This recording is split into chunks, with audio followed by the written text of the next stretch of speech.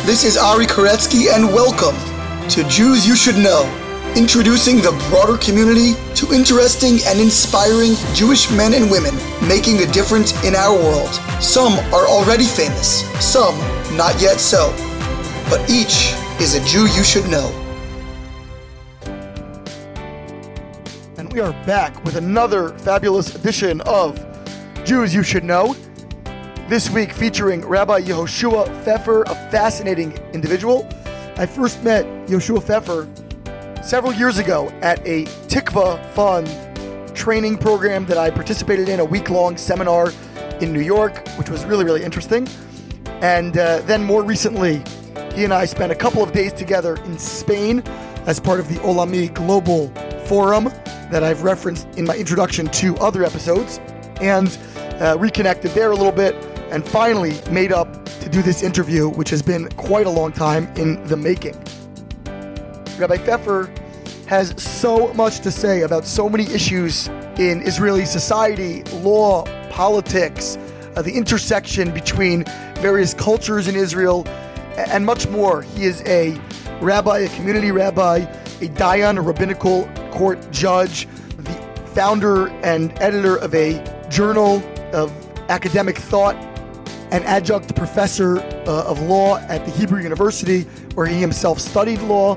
He was also an intern at the Israeli Supreme Court, and generally speaking is a real bridge builder within Israeli society and somewhat of an internal builder within Haredi society in Israel. So it's really a treat to speak with him on a whole panoply of issues.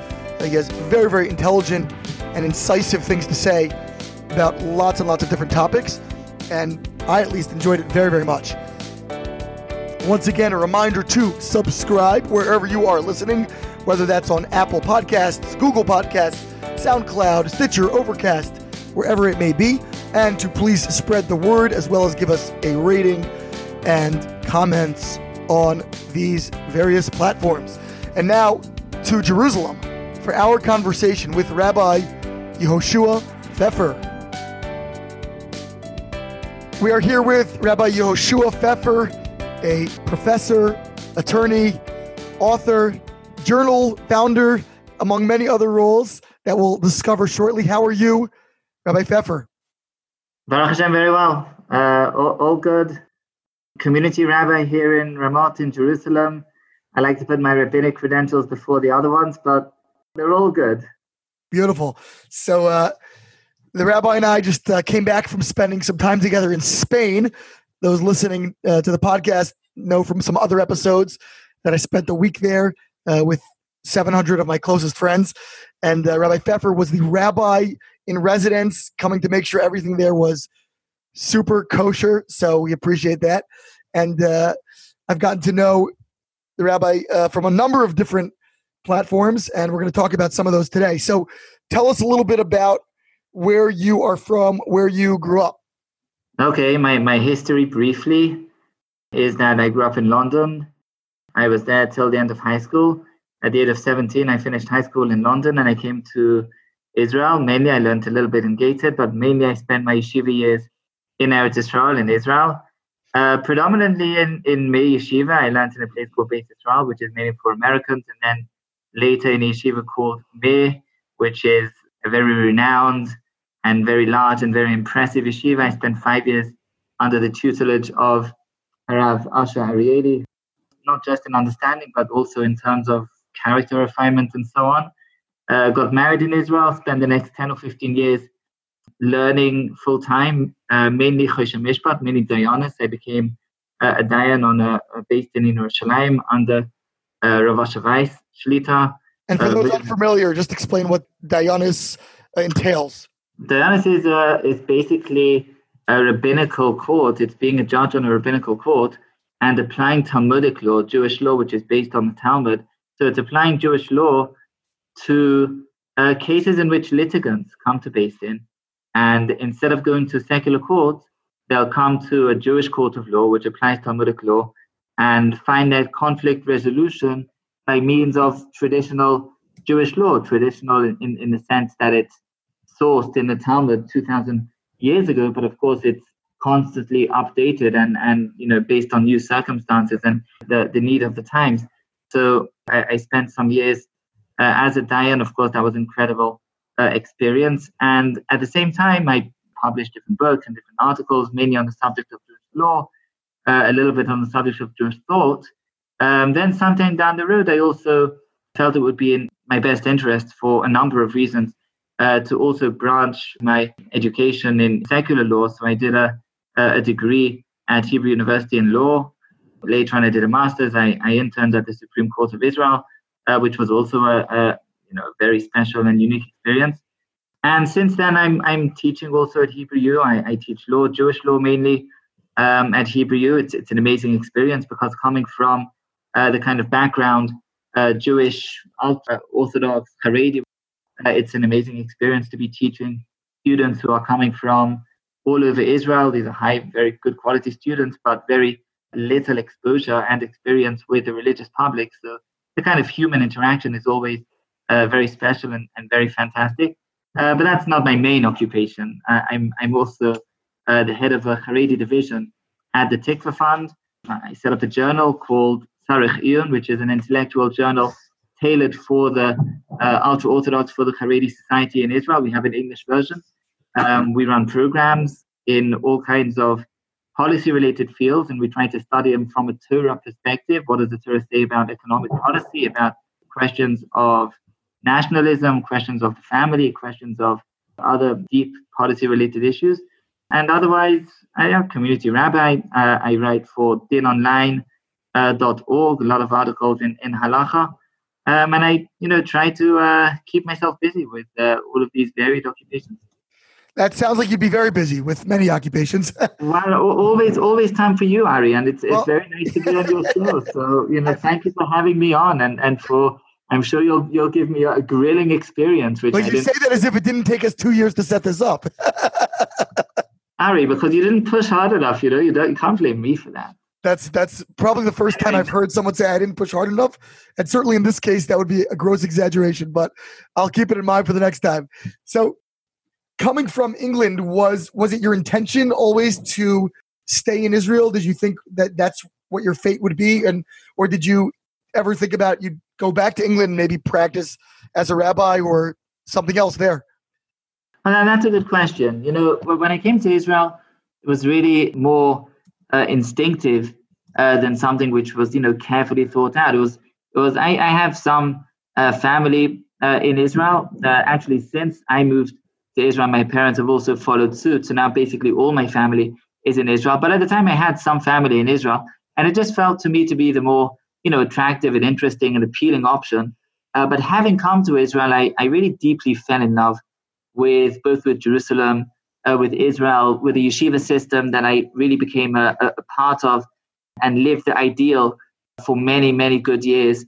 And as time wore on, the option of going back to England, whether to further my studies or as a rabbinical career, became, less and less on the cards, as it were. I became more and more involved in the kind of things that I'm involved with today in Israel over time. I became more enmeshed and more entrenched within the Israeli public. But at the same time, no option is completely off the table. There are so many important things to be done, certainly in Israel, but also in the rest of the world. So being in Israel is a big advantage. I feel that it's a tremendous merit and, a really tremendous godsend to be able to live in Israel, to be able to make my own contribution, my modest contribution to the Israeli public, both the religious, Haredi, and the non-religious, in whichever way I can. And I feel that, there is a certain added value, a special bonus of being able to make that contribution in Israel. At the same time, one never knows where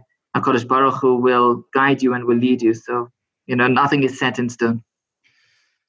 You said that you were studying for many years and you said you fell in love. What did you fall in love with about that society? Well, what really attracted me the most, I would say, was the totality of the system, the ability to really throw yourself into the deep end of this, huge lake or pool of Torah, of the waters of Torah, and to become just completely immersed. During my time in Meir Yeshiva, I barely saw, you saw the light of day through the windows. But other than that, I didn't know the street names around the yeshiva. I didn't know my way around anywhere. It was like you could be in Meir Yeshiva. Whatever you needed was brought to you, both in terms of meals, even dry cleaning, cakes for Shabbos. Whatever you needed was brought to the yeshiva. And you could be so entranced, so engaged in this kind of full-time, total Torah experience. It was just amazing for me. And of course, I knew that yeshiva is not a permanent situation. You don't stay in yeshiva for your entire life. But the ideal of a society based around this kind of ideal of Torah study seemed to me to be extremely attractive. And certainly as a young person, it was something that really drew me in a very intense way. And I kind of, made up my mind to be a part of this idealized system. And I really did, live that kind of model for many years.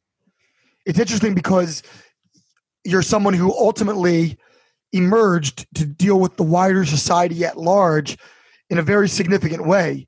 So it's, I don't know, surprising, but interesting to hear you say to what degree you really treasured that time of greater insularity. Are those two poles a contradiction to you, or does one invariably create the foundation for the other? Right. It's a good question. I mean, you said treasured in the past tense, and it's certainly, I still treasure that time very deeply. But now I see it as a phase, meaning I don't see it as, again, at the time, number one, I was young, and number two, I didn't know exactly what the future would hold.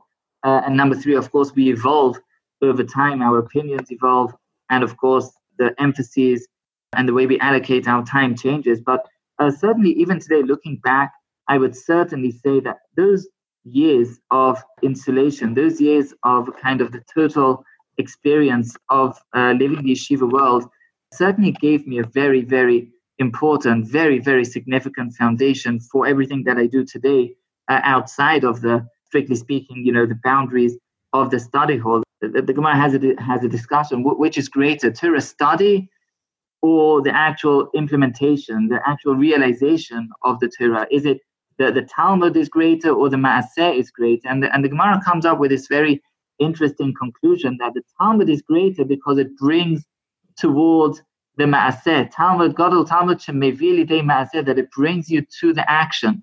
And that's a strange conclusion. Just say the action is greater because at the end of the day, the greatness of the Talmud is that it brings you to action. So that means the action is greater, not the study is greater. And I think that the Talmud might be telling us that if we don't appreciate the greatness of the Talmud itself, of the learning, the study itself, and really treat it as an independent entity, as a kind of detached, separate entity, then we won't also reach the greatness of the action. So I think for me, having those years of detachment, of really insularity, isolation even, within the study hall was certainly a foundational experience, and also gives me a base on which I can really try to, again, of course, to the extent that I'm able to build, the next floors of the things that I try to do today.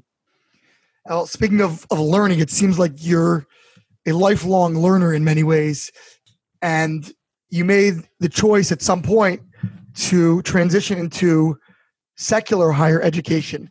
Now, for those familiar with the standard yeshiva system in which you were ensconced, that's an unusual move, I think. What really inspired that, and why did you feel as a rabbinical judge you wanted to branch out and to become qualified as a secular attorney and ultimately go into secular academia studying the law? Right. Well, actually, there were a number of different factors involved in that choice. You're absolutely right that it wasn't an easy decision. It was certainly not a standard decision, and it was accompanied by, a lot of reluctance and a lot of dilemmas at many stages along the way. Of course, it was always with consultation with rabbis and mentors and teachers and so on. I was careful to consult with the people whose opinion I treasure. But basically, there were a number of factors. One factor was I did feel that even though I was making an important, in my eyes, contribution within the kind of narrow scope of the yeshiva world in which I was living, as a rabbinical judge, as an author, as this up-and-coming young, bright kind of a rabbinical scholar, But I felt that given broader tools, given a broader educational kind of foundation, I might be able to also branch out and make a deeper and perhaps a more original contribution. I found myself in an interesting position because I grew up in London, in England, and given my upbringing, this kind of stood me out among my peers in the Israeli yeshiva world. I also didn't go to live in a very Anglo or American-oriented community. I lived in a very Israeli area and community, and these were my peers. And of course, my upbringing, my broader education as a high schooler going through the English high school system, often gave me different perspectives. Sometimes even in Torah study, but certainly in what was going on in Israel. I felt that perhaps, I wasn't sure where this would lead me exactly, but I became very aware of deep challenges both in terms of broader Israel and the relationship between the Haredi community and society, the ultra-Orthodox society, and broader Israeli society, which has a lot of friction and tension, and that bothered me. But also challenges within my own Haredi community, my own Haredi society, and I felt that if I'm going to make any kind of contribution beyond the boundaries of the study hall in which I was basically functioning up until then having this broader education would be useful, would be important. There were other factors involved. One factor was having a capacity for a stable income. I've always, over the years, I was the sole breadwinner of the family. And of course, Baruch Hashem, I was making it. But in order to ensure a certain stability, I thought that this would be useful. And the other thing was that actually, as a rabbinical judge, I have to say, we were very often consulting with legal experts, sometimes receiving conflicting opinions about a certain issue. And all of this was very important, even as a practitioner of Jewish law, because often you have to know, number one, the law of the land, number two, the minhag, the custom, or what's customary in the land. And I felt that even as a rabbinical judge, my capacity or my potential for excellence in that field would be enhanced by actually getting to know the general law, specifically in Israel, but also general principles of the law. It's interesting you point that out, because I was going to ask whether your pursuit of this higher education was more of a means, a bridge to allow you to more credibly reach out to the broader society, or whether it really grew your knowledge base or your wisdom base and you found perspectives on jurisprudence or on life generally that you hadn't discovered within the walls of the Jewish study hall. Right. I mean, well, this is two things, right? The one question is why you choose to do something, and the second is what you actually get from doing it. These are two different questions. I have to say one final consideration that I had before embarking on this journey was, I guess a kind of curiosity, meaning, as a 17-year-old in England, this was the kind of expected track. I was pretty much expected to go into academia, to go study something. And for a while, I had a university place that I deferred over the years, many times until I just threw in the towel and said, just forget about it. But, perhaps I had this kind of lingering sense of, let's see what's going on there and let's find out. But having been there, having done it, I think both elements that you mentioned are true. Certainly it gives, the credentials are important for anything that you wish to do outside the strict parameters of Torah occupations. And even within the parameters of Torah occupations, having the added credentials can be a certain bonus. It can also, for some positions or for some elements, it can also be a handicap of sorts. But I felt that it was right for me. But certainly also in terms of thinking, it certainly gave me anyway a lot of additional tools that I find I can apply even in Torah study, in terms of being able to define a concept in a sharper way, delineating the parameters of certain concepts, certainly in terms of writing, enhanced my writing, which, I was anyway writing quite a lot, but the academic experience enhanced and sharpened my writing. And also I was able to really study, this wasn't some law school where everything is, all the choices of what to study are made on your behalf. There was a lot of flexibility over the course of the degree in terms of what I could study. And I put in a lot of hours in Jewish law and Jewish thought. And a lot of the things was, my first kind of exposure to the broader kind of scope of research that's being done in areas of Jewish law and thought. And that was also, something which gave me a certain toolkit, which you don't get in the traditional base medrash. And, some people, of course, are autodidacts and they'll do it by themselves. But for me, the experience was certainly enhancing in that sense also. So were you very unique walking around, assuming you were dressed as like a yeshiva student? Were you unique in your comportment on campus? And what was your interaction like? I think it was Menachem Bambeck I interviewed, who told me that he was one of the few outwardly Haredi students on campus there, and now that maybe has changed. But what was your interaction like on the campus? So yeah, the answer is certainly yes. When I began my academic at Hebrew U, I think I was actually certainly outwardly, I was the only Haredi person on the campus. This is, Menachem Bambeck is a good friend of mine, and he, joined a few years later. But at the time, this is going back to around 2008, there was really nothing at all going on there in terms of Haredi participation in the student body. And I really made a point of setting foot only in the full, hat and jacket and really representing, as it were, the Haredi society from which I come. I thought it was a real opportunity of Kiddush Hashem. But it wasn't just about Kiddush Hashem. It was also about getting to know each other. And, for so many students, certainly in the law faculty at Hebrew U, which is the best, certainly among the two best law faculties in Israel alongside Tel Aviv, for them, for so many of the students there, their only previous encounters with Haredi society had been through the media and through, channels that often portray Haredi society in a very negative light and in a very conflictual light with broader Israeli society. So they've never met, so to speak, a real specimen before. a lot of my time there, again, one has to remember I was an unusual student in many senses. I had, 5 or 6 children coming in. I wasn't quite the same age as a regular student. I was supporting my family by doing all kinds of work, and I was a rabbinical judge. I was doing a lot of things.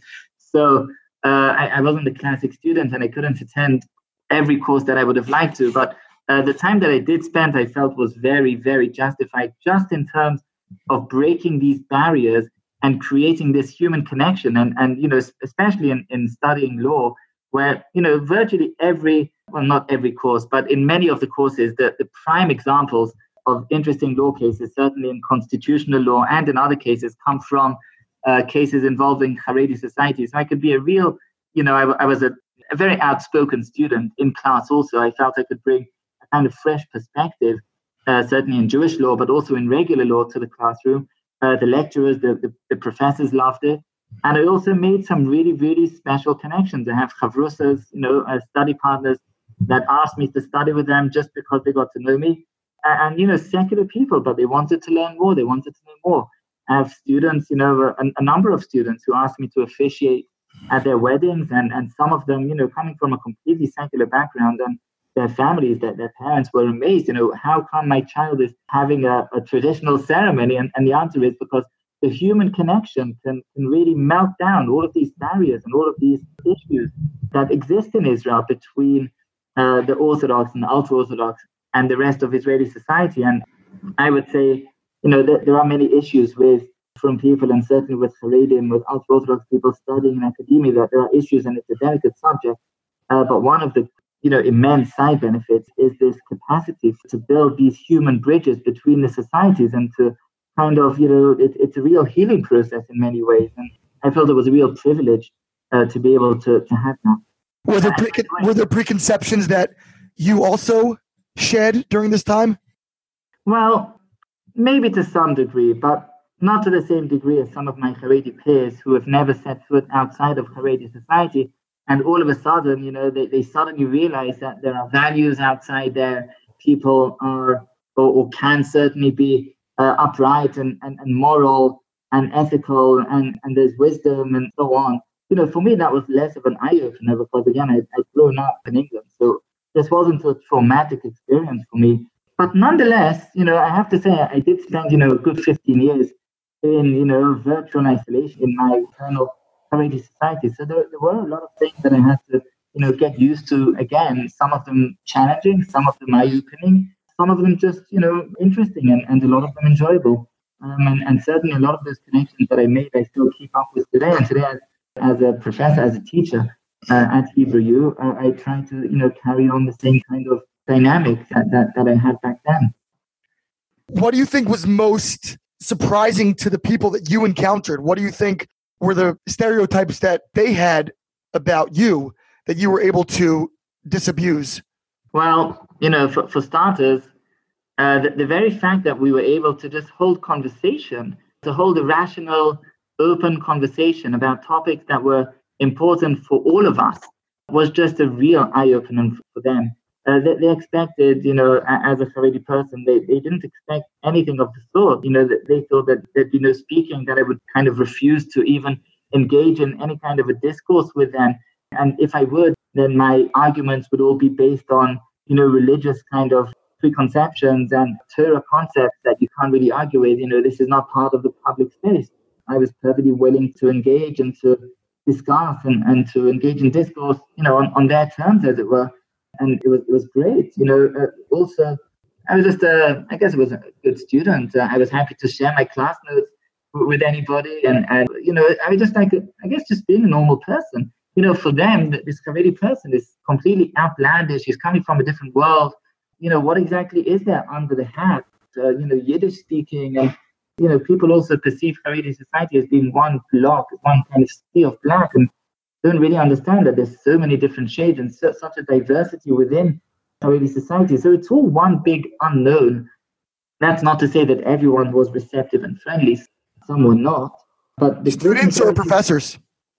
And the students. But the great majority were. The great majority were curious and were very willing and even eager to speak and to engage and to listen. And I was very pleasantly surprised by that because, the media does tend to present the kind of conflictual side between these communities. And when you get to the kind of personal, one-on-one or one-on-some conversation level, you see that everything, all this melts away and you really share a lot of the different issues, albeit from quite different perspectives. So you went from there to intern, it sounds like, at the Israeli Supreme Court. And the Israeli Supreme Court is known, I think, as really a hotbed of judicial activism. A very progressive body that is often in great conflict with the government itself and has been criticized by many, certainly in the right-wing sectors of Israeli government, as being a little too powerful, I guess, and too encroaching in many different areas. And at the same time, it sounded like your experience at the Supreme Court was a positive one. Did you acknowledge or recognize or encounter those challenges within the court, and what was your overall experience like there as a religious Jew? Well, the question of judicial policy, of whether the court is more activist or less activist. Number one, it depends a little bit on the specific justice that you're clerking for at the Supreme Court. And going in, I had a lot of dilemmas. I had, one of the greatest dilemmas I had was whether to actually do the internship, because while you're studying at university or wherever you're studying, you can still, play the game. You can live in all these different worlds at the same time. But once you actually start doing an internship, then it's a full-time job. So this was a very big dilemma for me, whether to take this on at all, meaning whether to continue on with an internship or not. And the kind of the way I resolved this dilemma was to only apply to like 2 or 3 justices on the Supreme Court. And that was the only internship I applied for. And I thought, okay, if I get in to these 2 or 3 justices with whom I'm really interested to intern, then I'll do it. And otherwise, let's go back to Kollel or whatever I was doing before. And it just so happens I with Siyata D'Shmaya, I did get accepted. So it was really, justices who I already had a lot of respect for. I had done my research and I thought that their style and their aptitudes were certainly the type that I could respect and I could identify with. But that's not to say that, that if I was the justice, I would do everything the same way. But it doesn't have to be that way. You just need this mutual respect and the ability to work together. The court per se is an activist court, that's true. But, as an intern, you don't come in with, you come in with your head down a bit. You don't come in with your head up and, hey, I'm going to break or change the system. That's the system. Let's see, my attitude coming in was, let's see what the system is.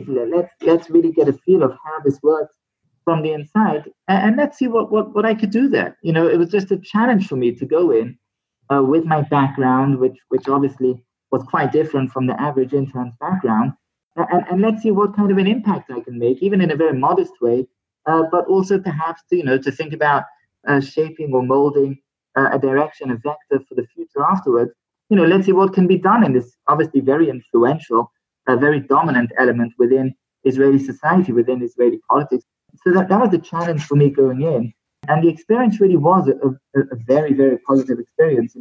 First of all, the people that you meet there are obviously very special people, whether you endorse their policies or their judicial attitudes, the people are very special. They were very welcoming, all the justices, and I really was able to forge, many special and close relationships with a number of justices. And the nature of the work, certainly with the justice who I clerked for, handle, the nature of the work was also very, very close, meaning I was really writing, you're able to write decisions on your own, to really get this really unique, a very special experience, and then going over them together with him and, pointing out where you could have written differently, you could have written better, a lot of responsibility. And, it's a year that I look back on with, obviously with a sense of nostalgia, and also with a sense of achievement. It was a very special year. What do you feel like you contributed? You said you saw it as a challenge. Do you feel like you were able to bring something different, a unique flavor to the place? Yes, but in a modest way. You're an intern, you're not a justice, so you have to know your place. And, I think that the decisions that I was able to write, I also became a kind of general consultant for all of the justices in Jewish law. Many of them like to pepper their decisions with elements from the tradition, from the Jewish law. I'm not saying that these elements make a real significant impact on their decisions, but it's something which justices like to do. And, being an expert in Jewish law gave me a kind of in to make this contribution of the justices a little bit better, a little more knowledgeable and more enhanced. I was happy to play that role. At the same time, I'm not saying there was no conflict. I remember there was one time, 2014, there was like this very big demonstration organized by Haredi society because of some issue with the Supreme Court. So the demonstration was really, against, or at least taking issue with the Supreme Court. And at the time I was clerking for the Supreme Court and came out of the building together with my peers. And, they were all going out there kind of out of curiosity. But I was going out there as a Haredi person and identifying to some degree with all the Haredim that were there demonstrating. And it was kind of a moment that I had to ask myself, which side am I belonging to? I'm on the one hand, blending into this Haredi demonstration, but I've just come out of the Supreme Court where I'm clerking. So it was just a funny moment. But, certainly I think I was able to make some contribution and who knows where the future might lie in this sense also. One never knows. It's interesting that you hear a lot of talk now about there being some kind of a burgeoning interest within the secular elite culture in Israel, in Judaism. You've heard Ruth Calderon creating a study initiative for secular Israelis to explore Judaism as a Knesset member.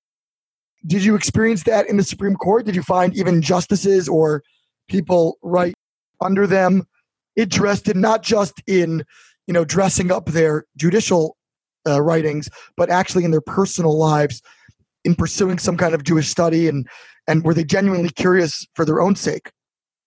Well, that's a very personal issue. Certainly in Israel, broadly read, there is a kind of movement within Israel toward an interest and engagement, I would say, with the sources, with the texts of the tradition. I'm not saying that people are necessarily becoming frum, but certainly they're beginning to engage, or not all of them, of course, but there's a movement towards a greater engagement, a greater interest, a greater readiness to really study, to learn, to engage.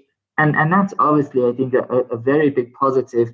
Generally, Israeli society is in flux. All parts of Israeli society are in motion, are in flux. If you look at the secular public in Israel? Well, we used to have the kibbutz movement, and then we had the peace movement. And, the kibbutz movement fizzled out. The peace movement certainly isn't today what it was 20 years ago. There's a lot of disillusionment on that front. And people are looking back towards their own roots and finding a lot of content there, that they can really be in conversation with. And I certainly saw that in the Supreme Court amongst some of the people I was working with.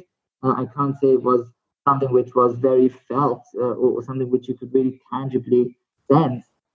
People were very busy with workloads. There's an incredible workload in the Supreme Court of Israel. You guys in the United States, the court hears, 70 or so cases a year at the Supreme Court. I think, we were doing, the last numbers that we had at the end of the year was like 11,000 or something, How many? 11,000?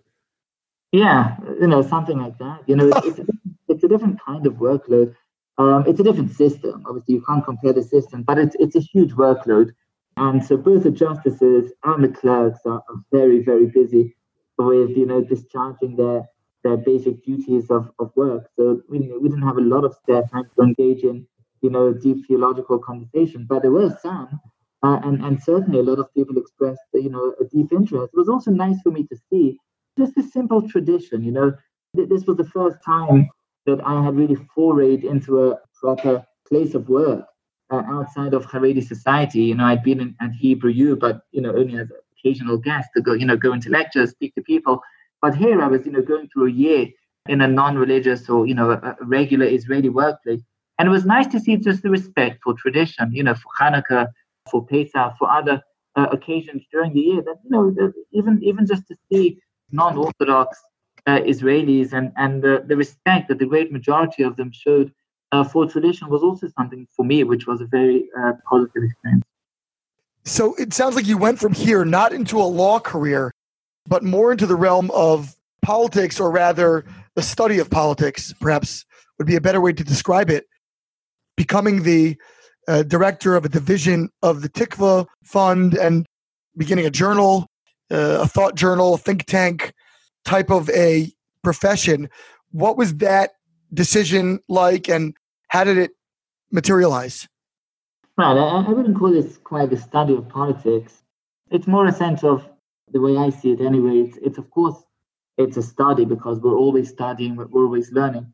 But it's also about ideas and about how ideas make an impact on a society and actually make a difference.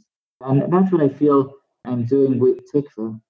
Even while I was studying at university and while I was at the Supreme Court, I already became involved on a certain level in, what you might call social activism. Not in the sense of radical activists doing revolutionary activism, but, setting up schools, setting up free academic academies. I was involved in a number of initiatives and programs within Haredi society. People began to see me as a kind of address to which to go to for someone who has grounding in kind of both worlds, both in the Haredi world, of course, and in the non-Haredi world, at least by dint of education and experience. And this really brought me into a lot of different fascinating projects, both involving Torah study on the one hand, involving non-Torah study on the other hand, involving workplace issues of Haredi society. And I'd been on a Tikva program as part of my university experience. That was a whole decision in itself, because a few of my professors said, you've got to go to a Tikva program. Can you explain what Tikva is, by the way? Yeah, the Tikva Fund is a philanthropic organization that believes in ideas. It believes in ideas, and it believes in the effect that ideas can have on a society. And this is an organization that really expands conservative ideas, mostly conservative policy ideals, and really tries to merge them or to integrate them within a Jewish framework, a Jewish social framework. So it's about the study of those ideas, and it's about how those ideas can really impact, can really make a difference within Jewish society, in the United States, within Jewish American society, and in Israel, for Israel broadly, because most of Israel is Jewish. So Tikva has today a big and prominent Israel office. It has its home office based in New York, And it runs a lot of different programs. It has in America, it has a program for high schoolers, for students, for more experienced professionals. It has fellows programs. It has, a lot of things going on, mainly in education and adult education, again, in the realm of ideas and policy-related ideas. And it also has a number of journals. And a similar kind of framework is true of Israel. And we just had our first Israeli conservatism conference that I participated in. It was a tremendous success. And there's a lot of thirst within Israel for such an organization or for such a think tank, because all of these kind of political ideas are very new to Israel. Israel doesn't have a history, a tradition of, conservative versus liberal, heavy hitters, big intellectual institutions. So this is very exciting to be a part of this in Israel. In any case, as a student, I was strongly recommended by my professors to attend this Tikva seminar. It was a summer seminar for something like 2.5, 3 weeks in the summer. For me, it was like crazy to even think about this. I had 6 kids at home. This was their vacation time. So for me, it was like, to leave my wife and children and, to go on this trip to the United States, one of my first ever trips to America. But, I said, why not? Let's apply, see if I get in, and then we'll make the decision.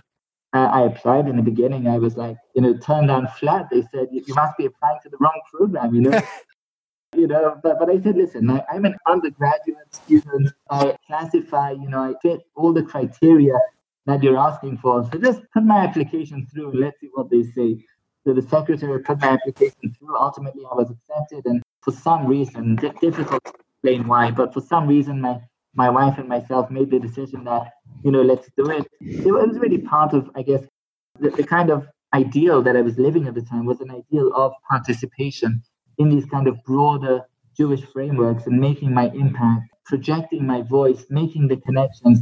And that's what I'd really been doing in Hebrew U, and I felt that this was an opportunity to extend that to a kind of different level.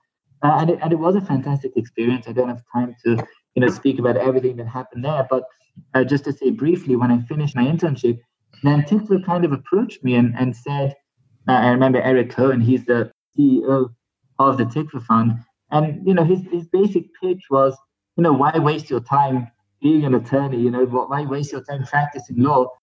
Come work for us and make us an offer. Give us an idea. We understand that Haredi society is a big, significant, important part of Israeli society. We also understand that it's a pretty isolated community. They're not getting involved in the conversation of ideas and policy issues in Israel. Give us an idea. What would you do? You know what we do. You've been to us. You know a little bit about us. How would you translate this for Haredi society? So I came up, I think, with 3 proposals. They took one of them, and the rest is history. For 4 years or even a little bit longer, I've now been with the Tikva Fund. What's the overlap, if any, between what you're doing and that which your remote neighbor, Eli Pillay, is doing at the Institute for Haredi Affairs? Right. Well, first of all, Annie and I have become, very close friends. I even made a wonderful shidduch of my sister-in-law with Eli Pillay's son. So we became family. Yeah, we became family that way. And, Eli Pillay's Research Institute is about making policy, meaning Eli Pillay wants to influence government policy by putting out these research papers, research documents, making a case for one policy or another, and getting it out there. And he's doing a wonderful job at that. It's certainly an important part of this kind of developing Haredi world, the development of policy making, and certainly I'm all for that. What we do is more in terms of the underlying ideas, having people being able to join the conversation. First of all, the broader conversation in Israel about, let's say, economics or about religion and state or about whatever it is. People need to have the toolkit, the language to be able to converse within that conversation. And so we bring people in.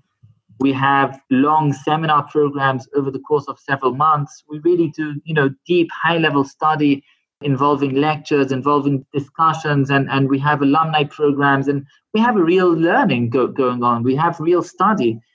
And beyond that, there's also just enabling the internal conversation within Haredi society, enabling deep thought about issues that are crucial internally for Haredi society itself. That's mainly what I do in the context of the journal that we established. It's bringing up issues that everyone knows that these issues exist. Everyone knows that these are deep, important, crucial issues for Haredi society, but they're often discussed only in terms of slogans or pieces penned by journalists here and there. And this is an attempt to really bring that up a few notches to a really high level of discourse, of conversation. And again, it's about language, it's about promoting ideas, it's about policy considerations, both internally and externally. And it's really about bringing ideas to the surface and having them promoted, discussed on a very high level and impressive platform. The third wing of what we do is to actually try to merge those ideas with real life institutions, with real life projects. Because a lot of our alumni, as well as people from outside, they get the ideas, they understand the principles, and then they say, hey, I've got a real project, I've got a real idea of how to bring this newly found knowledge to light in an applied way and to realize it in a real life endeavor. And we're happy to also provide whatever means we can, whether it's in terms of the infrastructures, whether it's in terms of seed money, to try to get those things going. So, there's a lot of different arms to this division that I'm trying to run within Tikva, and I think, we're doing wonderful things. Any policy-making institute is also, making real inroads, and there are not many of us in this field, so there's plenty of room for, important actors. Menachem Bombach, you mentioned before, in the educational field, is doing remarkable work, and there are others. So, it's a land that hasn't been deeply plowed. There's a lot of scope for a lot of work to be done here. Tikva is a conservative think tank. Does that mean that your sense is that Judaism itself conforms to a particular political ideology, or is there space within what you're doing to identify where Judaism may diverge from classical conservative political thought? Well, if you speak about political thought in general and conservative political thought in particular, of course, there are many aspects to that. Certainly, I'm not into missionizing, and I don't have any, aspirations of converting all of my, Haredi and non-Haredi peers and neighbors and colleagues to conservative ideologies. At the same time, I think that, broadly read, it's a good shidduch. Certainly in my own work, in terms of working with Haredi society, the conservative disposition, the conservative mindset is certainly something which most Haredi people strongly identify with. I mean, in terms of their self-identification, this is a very, very conservative group. That doesn't mean that everything they do and everything they believe in tallies with conservative political thought, and a lot of the issues haven't been thrashed out in a deep way within Haredi society. So I would say that it requires thought. The journal that we set up is called Tzarich Iyun, which means requires thought, requires investigation, and we want people to think about it. I don't hide at all behind any kind of veil, our conservative dispositions and inclinations. I don't hide them at all. But I think that if we think about the basic kind of conservative incantation, if you want, that believes in preserving what's good, the good that we've received from our forebears, from our ancestors, while at the same time believing in the capacity for improvement, for gradual change. I think that's a very, very good description of what Jewish society, again, broadly read, or I would say Orthodox Jewish society, halacha, let's say, or a traditional society generally, how it sees itself, how it defines itself. And for Haredi society, that's certainly true. I don't side with the revolutionaries, and I have friends who are this way inclined, who believe that, we need to really take things apart and rebuild society in a different way. I don't think that's right. And I don't think, number one, I don't think that's right. Generally speaking, I don't think it's healthy. I don't think a Haredi spring would do anybody any good. Certainly no better than the Arab spring was good for the Arabs. And if we really want to make an impact for the better, then I think the conservative mindset is certainly a good starting point. And that's even before we discuss specific individual policies relating to whatever it is, family, morality, economics, feminism, whatever you want. And of course, each one needs to be discussed and is discussed individually in the programs that we run. We discuss all of these issues and we just open them up. A lot of Haredi people are coming in from a background where they haven't delved into these issues in a deep way. So I'm not just, presenting them with one side of the argument. We have our dispositions, but we also want people to think and to make up their own minds. And it's a wonderful opportunity. I'm only asking this because it was in the news now and very recently, and then I'll close with a few broader questions. Recently, there was a whole backlash when a politician on the right wing, Bezalel Smotrich, said he would want to see the Jewish state run along Jewish legal lines, along essentially, I guess, perhaps a theocracy, we could call it. And there was great pushback, and he was told he would not be given a portfolio as a justice minister because of that. How do you see that from your perch as a person who's deeply engrossed in both the religious legal institutions and also the secular legal institutions of the land of Israel? Right. Well, there's a lot to be said about this and a lot to unpack. And I didn't think we'd be able to do this issue justice in a short 30 seconds you have for it. I'll give you the blurb. The blurb is that, whatever he meant to say, this was not a very conservative statement. The concept of Jewish law for a modern state, of course, has not been well developed and needs a lot of thought and development. I think that there's a real imperative to do that. I think it's important to develop it. When Haredi Knesset members were asked, how will you run the country when you'll be in the majority? Their answer was, well, we'll never be a majority. And obviously they were just getting out, avoiding the question because they didn't know. And I think that this is a real imperative of trying to think about what we would do. How do we believe that a state should be run based on Jewish ideas, Jewish ideals, Jewish morality, and of course Jewish law. But certainly to speak about what Smotrich did, going as it were back to the days of David HaMelech, of King David and King Solomon, that's very, very anachronistic. And people were obviously up in arms. You're going to be applying the death penalty to people who violate Shabbat and things like that. And of course we weren't. And of course such a thing isn't on the cards in any sense. But I think before we even begin to discuss the conceptual framework of a halakhic state or whatever that might mean, there needs to be a lot of internal development of those ideas. That just hasn't been done yet. Even in religious courts, I can say, we're often very convenient. It's expedient for the religious courts to rely on secular law, for example, employment law. Well, what would employment law look like if it was up to us, if it was up to rabbinical judges to determine modern-day employment law? Would we just copy things out of the law book of secular law, or would we actually try to make something original, something of our own, and how would it look? I haven't seen anybody that tries to engage in these issues, and I think it's very important to do so. But before we do so, certainly such statements, such sweeping and radical kind of statements are not healthy, and I don't think he meant them anyway. He was speaking whatever. I'm not going to now, try to defend Smotrich. That's not what we're here for, but I don't think that's what he meant, and it was taken in a way that he didn't mean it, and obviously his political rivals and opponents made the most out of whatever he said. Two final philosophical or theoretical questions, and then one about you, and we'll close.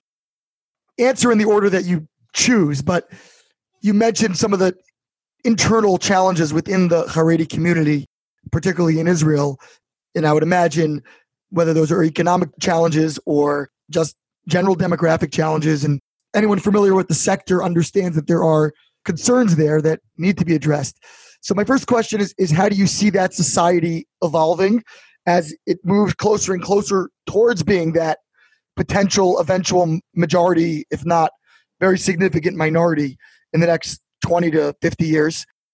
And also, given what you've experienced, what you've seen in your different stops along the way, is there hope for healing some of the really pronounced rifts in Israeli society? And if there is hope, what gives you that sense of optimism?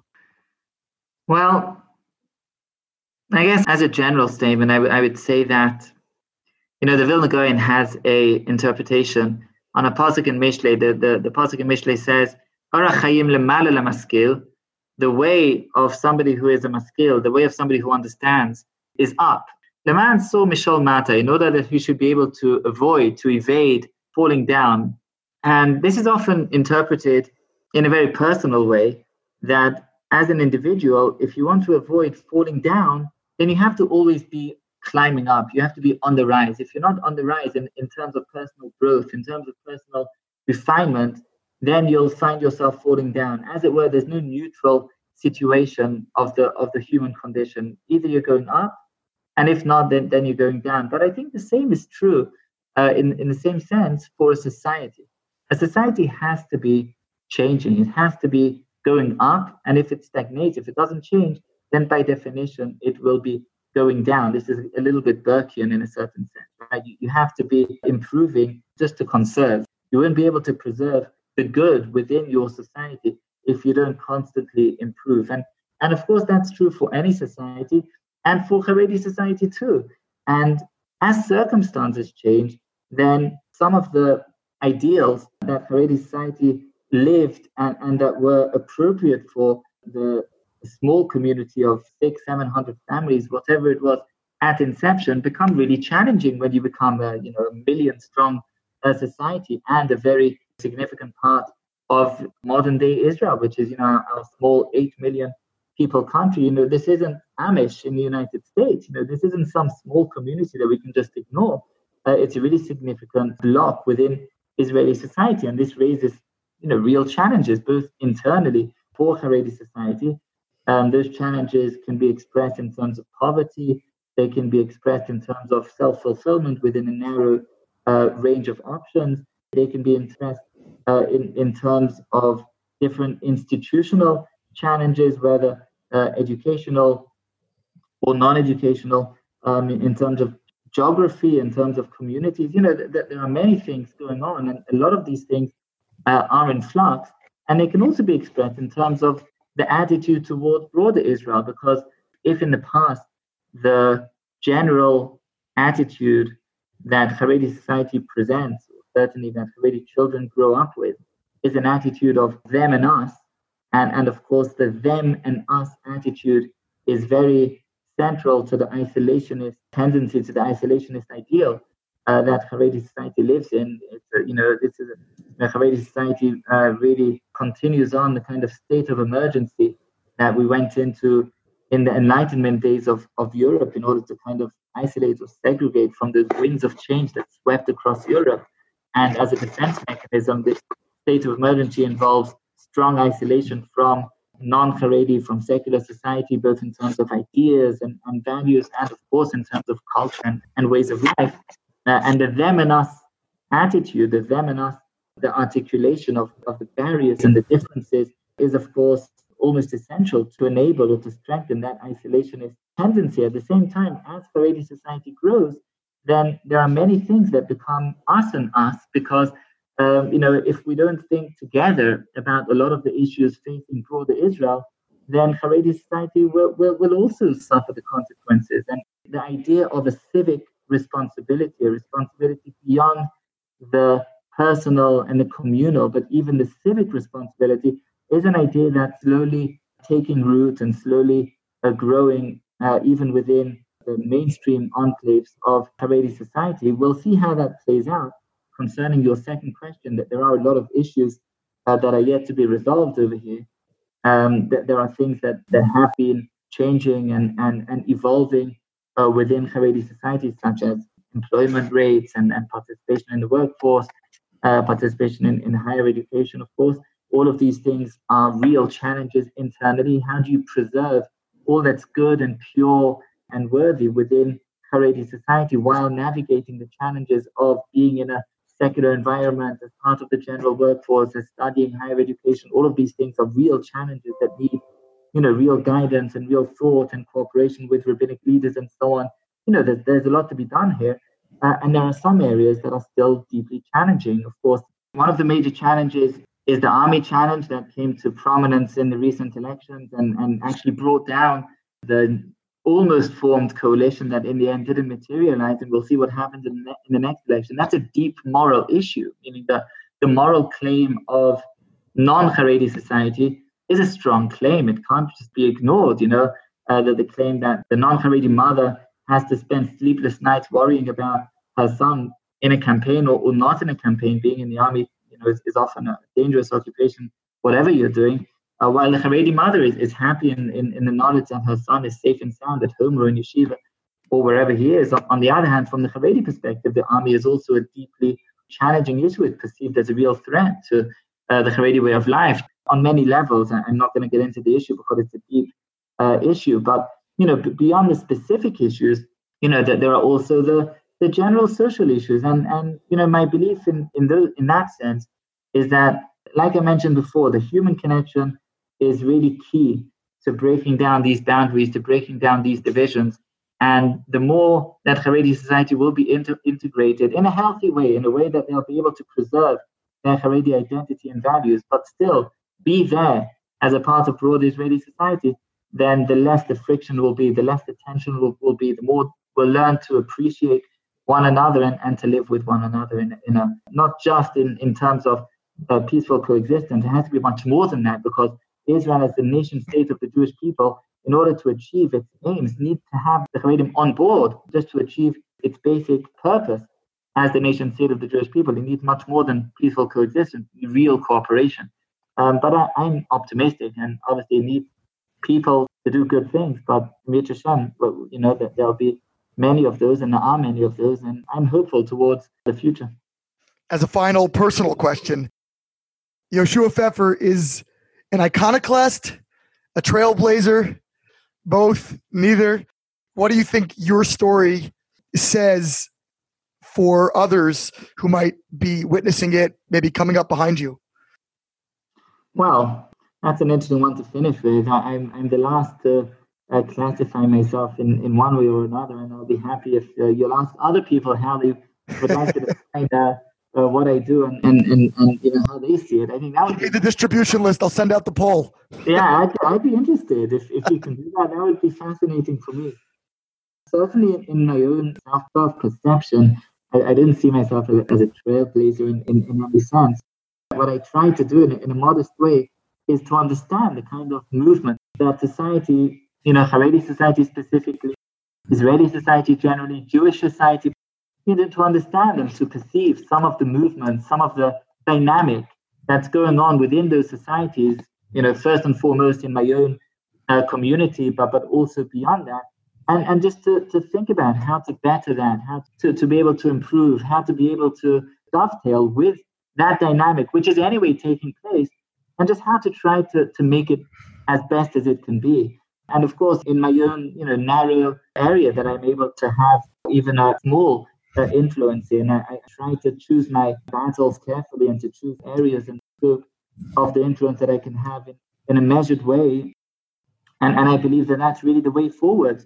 In terms of my being an example to others, I certainly try, meaning I try to maintain those values that I fell in love with, as I mentioned before, coming into study in Israel in Yeshiva, and to really preserve all that really is good and pure and beautiful. And I'm deeply, deeply grateful and deeply appreciative of the opportunity I have to bring up my own family, my own children, as a part of Haredi society in Israel. I think that Haredi society has a huge volume of things going for it. And I think it's a privilege to be able to live and to bring up children in such an environment. At the same time, I'm also involved in a range of initiatives and projects and endeavors that do involve a certain engagement with broader societies, with broader Israel, or with non-Haredi ideas. In Israel, we do need examples of people who are able to have this broader engagement while at the same time preserving their commitment to those values, to the Torah values, to the values that are broadly representative of what it means to be a God-fearing and a Haredi Jew. And I do my best to be a representative in that sense. And, if I can be an example to others, then Yehezus Chari, that should be my compensation, my reward. But certainly I see myself as one of many who are trying to work in positive directions. And it's not just one direction, many within and outside of society in which we live. And, trying to do the good and just. And that's what, I hope and I try my best that should animate me. And the rest I'll give up to, the Siyata D'Ishmaya and the good people around me who try to assist and try to help and to really try to make it as good as they can be. Well, we've been waiting for a couple years for this conversation, but I think we made up for it with some extra time here. Tell people, where can the English-speaking public learn more about your work, read your journal, maybe hear any classes? I don't know if your classes at Hebrew U are recorded. Like, where can people access the various portals of your influence and engagement? Sure. So Hebrew U, in the meantime, is all Hebrew. So that's enough for the English-speaking audience. But we do have an English version of Tzarech Ian. I think it's a wonderful journal. It's a journal it's by Haredim for Haredim. So it's an internal Haredi conversation that's going on there. But it's written in decent Hebrew, and the translation, I hope, is fairly decent. So it's decent English. And it's a real portal. It's a real reflection of the kind of conversation that's taking place internally. I think it's fascinating reading, whichever society and community you might belong to. There are, wonderful articles there. Unfortunately, the English version is only a small reflection of everything that's there in the Hebrew version, but still, it's a good place to start. And otherwise, I have, a range of articles online. My halachic work is online on the Din online website. It's a halachic resource, a wonderful halachic resource. I used to do all of the questions and answers there, as well as the articles. Today I do the articles there, but there are many hundreds of articles that I have written there on different halachic topics. It's a wonderful resource. And I also have a range of articles published in different publications in English. I have an online presence, so it's easy to search for, look out for my name. And many of the things I do have an online presence, for better and for worse. That's the reality of it. There's nothing, you can't really hide nowadays. That's the way it is. You could try, but it's definitely hard to do that. And well, this podcast is going to be one more thing that's up there. There we go. This is the one that will tip the scales. Just you never know what will happen next. But absolutely, Ari, thank you very much for the opportunity. Thank you, Yehoshua Pfeffer, rabbi, legal scholar, author, much more. I put the rabbi first this time for you. Thank you so much for joining us. I appreciate that very much. Thank you. I look forward to the next time. We should do it before, within the next 2-3 years. Let's get together again. Sounds good to me. Thank you. All right. Take care. All the best for now. Bye-bye. This has been Ari Koretsky on Jews You Should Know. Please visit us at JewsYouShouldKnow.com and subscribe at iTunes, Stitcher, or wherever you consume podcasts. Find us on social media at Jews You Should Know. If you'd like to become a supporter of this podcast, we would greatly appreciate that, and you can do so by visiting patreon.com. That's patreon.com/JewsYouShouldKnow. Finally, if you have enjoyed this podcast, please leave us a review so that we can continue to grow and introduce many more people to Jews You Should Know.